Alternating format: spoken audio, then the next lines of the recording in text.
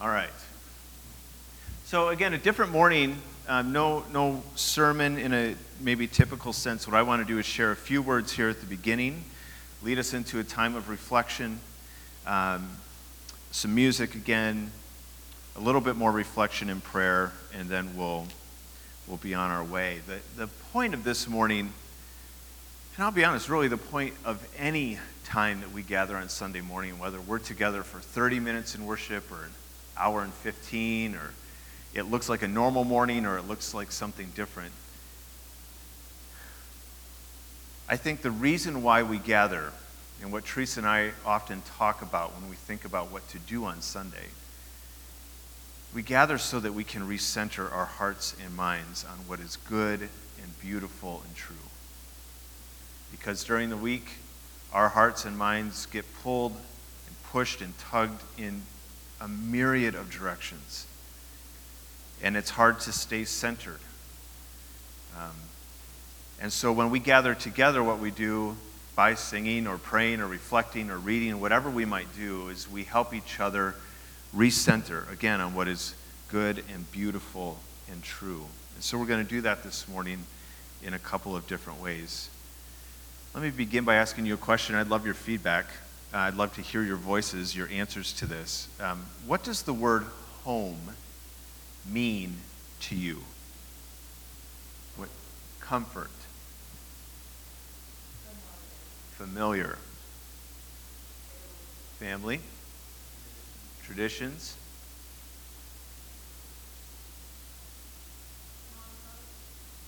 Long hugs. Mom hugs. Long hugs from mom. Yeah. Good.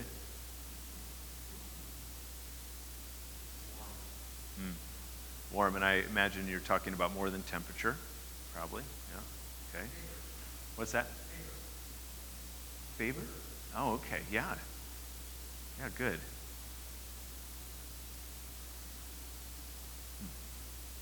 Anything else?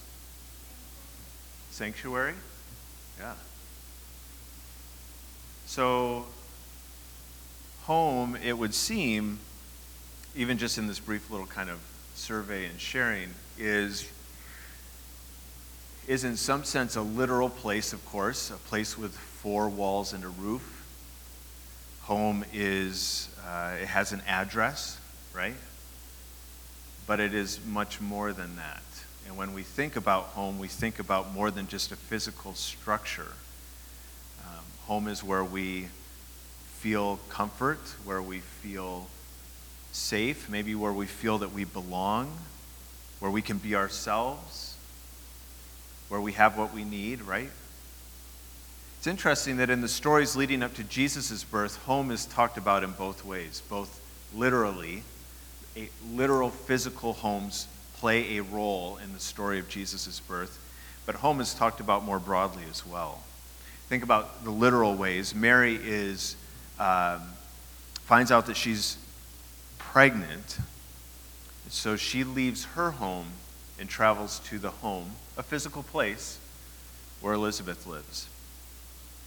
Mary and Joseph leave their home in Nazareth to travel to Joseph's ancestral home, place to place. They have to flee to Egypt and make a home there for a while they flee Herod.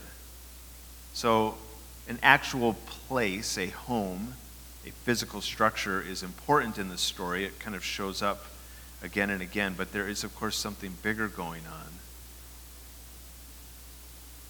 Because in the birth of Jesus, one of the things that we celebrate or that we claim is that God has chosen to make a home among us.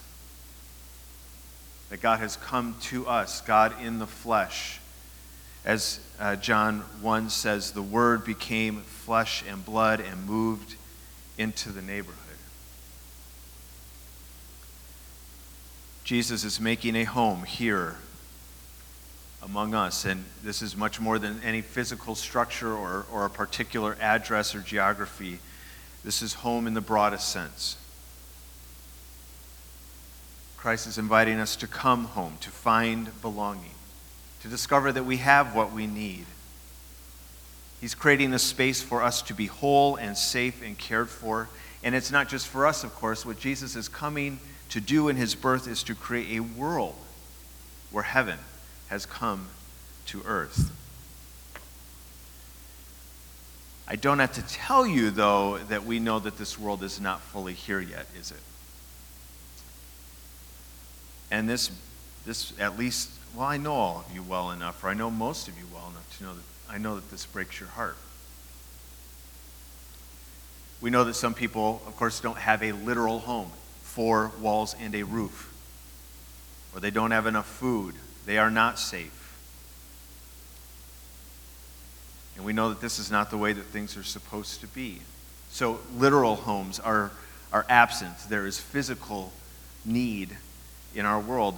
We know this. We also know that lots of people who have an address aren't really at home in the broad sense of the word. And we've felt this, I imagine all of us have. We feel lost. We feel confused. We feel hopeless.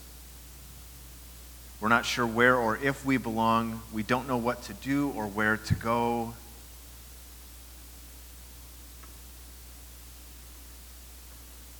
And so, yes, Christ has come to bring heaven to earth, but that world is not yet here fully. So we feel a bit homesick, I think you could say. Anybody remember a time when they felt homesick? Anybody remember a time? See some nods of heads. I mean, we've probably experienced this, each of us in our own ways. When I went to college, my mom and 3 younger brothers dropped me off up at Central Michigan in Mount Pleasant. And a few days later, they packed up all of our family's belongings and moved to Virginia. And as Christmas time came near and semester break came, I was really finding myself homesick, right? But I wasn't homesick for a house, a 4 walls and a roof, although I had seen pictures of this new home that my mom had purchased in Virginia, but this house didn't carry any meaning to me. I had never been in it. So I wasn't homesick for a physical structure. My heart ached instead for home in the broadest sense. I was homesick for laughter and for shared food and stories and for, again, as we talked about a few moments ago, long hugs and comfort and safety. I wonder how each of us might be homesick today. What do our hearts long for? Where is there an ache for something in your life or in the world that is not yet as it should be? I want to invite you to join in a prayer here together. Bethany's going to lead us in this. And the prayer begins with these words. Can one be homesick for something you've never known? It's a really interesting question. In other words, we've never actually experienced a world where everything is as it should be. We get bits and pieces of it, glimpses of joy and wholeness and safety and belonging. We experience that sometimes, but not all the time. So, can one be homesick for something you've never known? I think we can. And we'll respond to that in this prayer here for a moment. So Bethany, there you are. If you would come and lead us in this prayer. There's a bit of silence in it where we'll each have a chance to pray quietly, whatever we may want to pray. Let's join in this together. Bethany's going to read some parts. We'll have other parts to read ourselves too.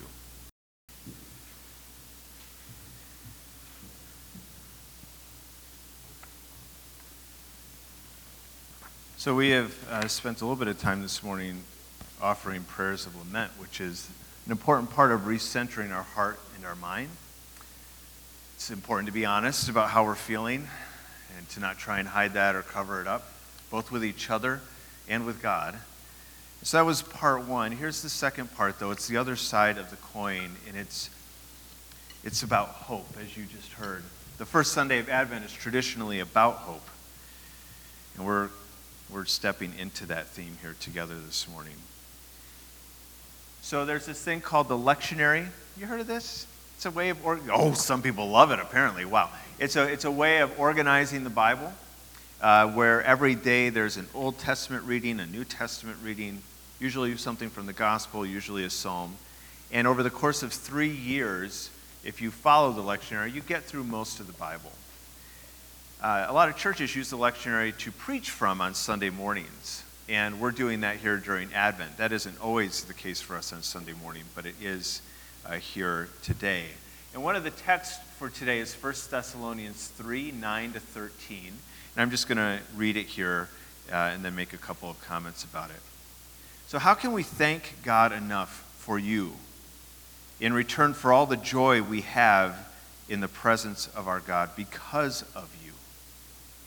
Night and day, we pray most earnestly that we may see you again and supply what is lacking in your faith.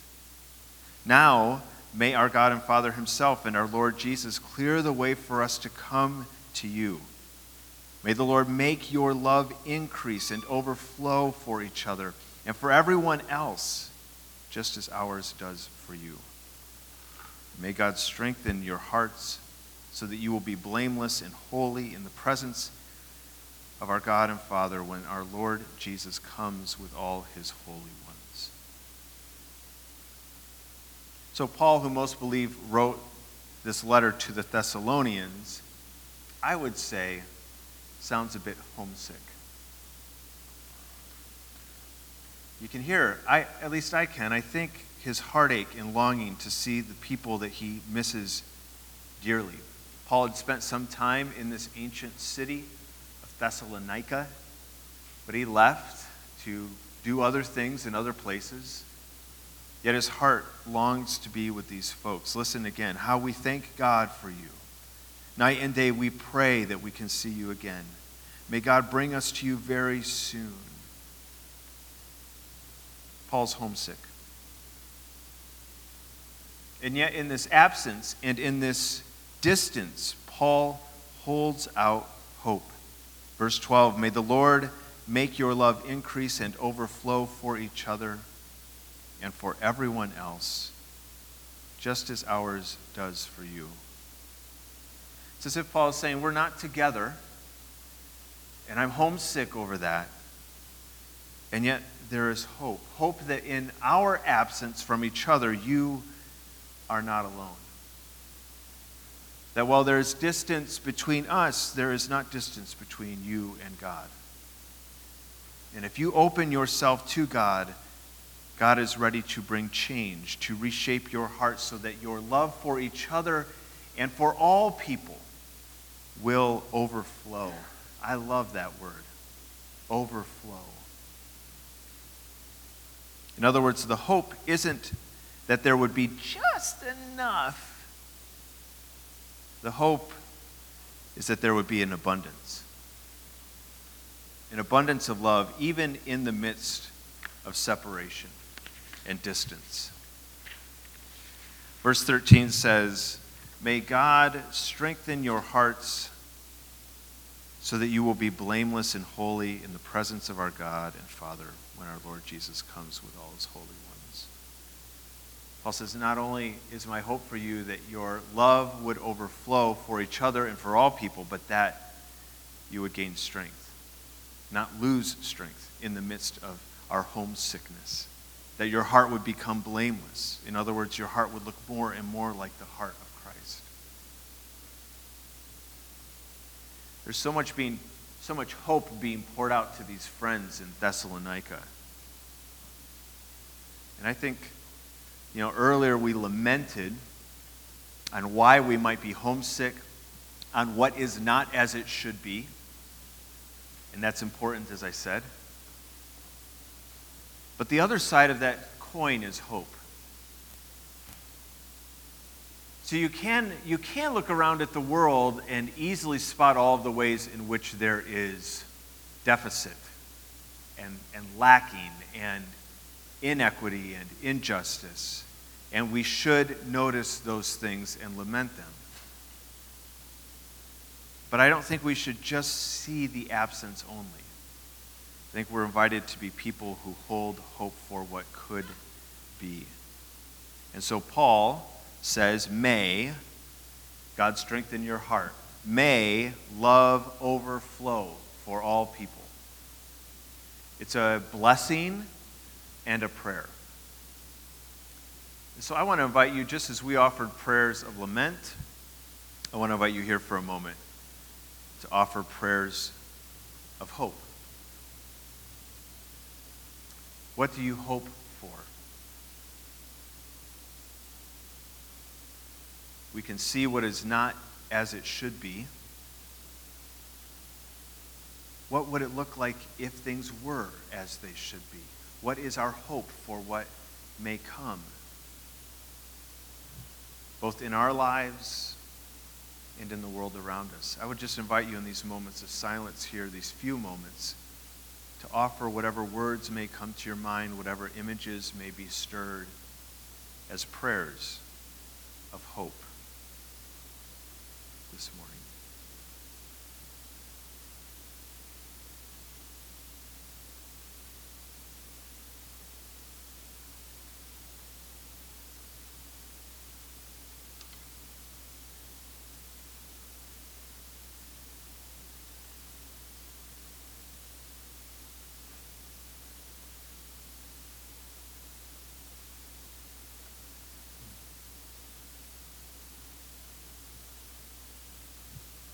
God, may you strengthen our hearts so that we might be hopeful people.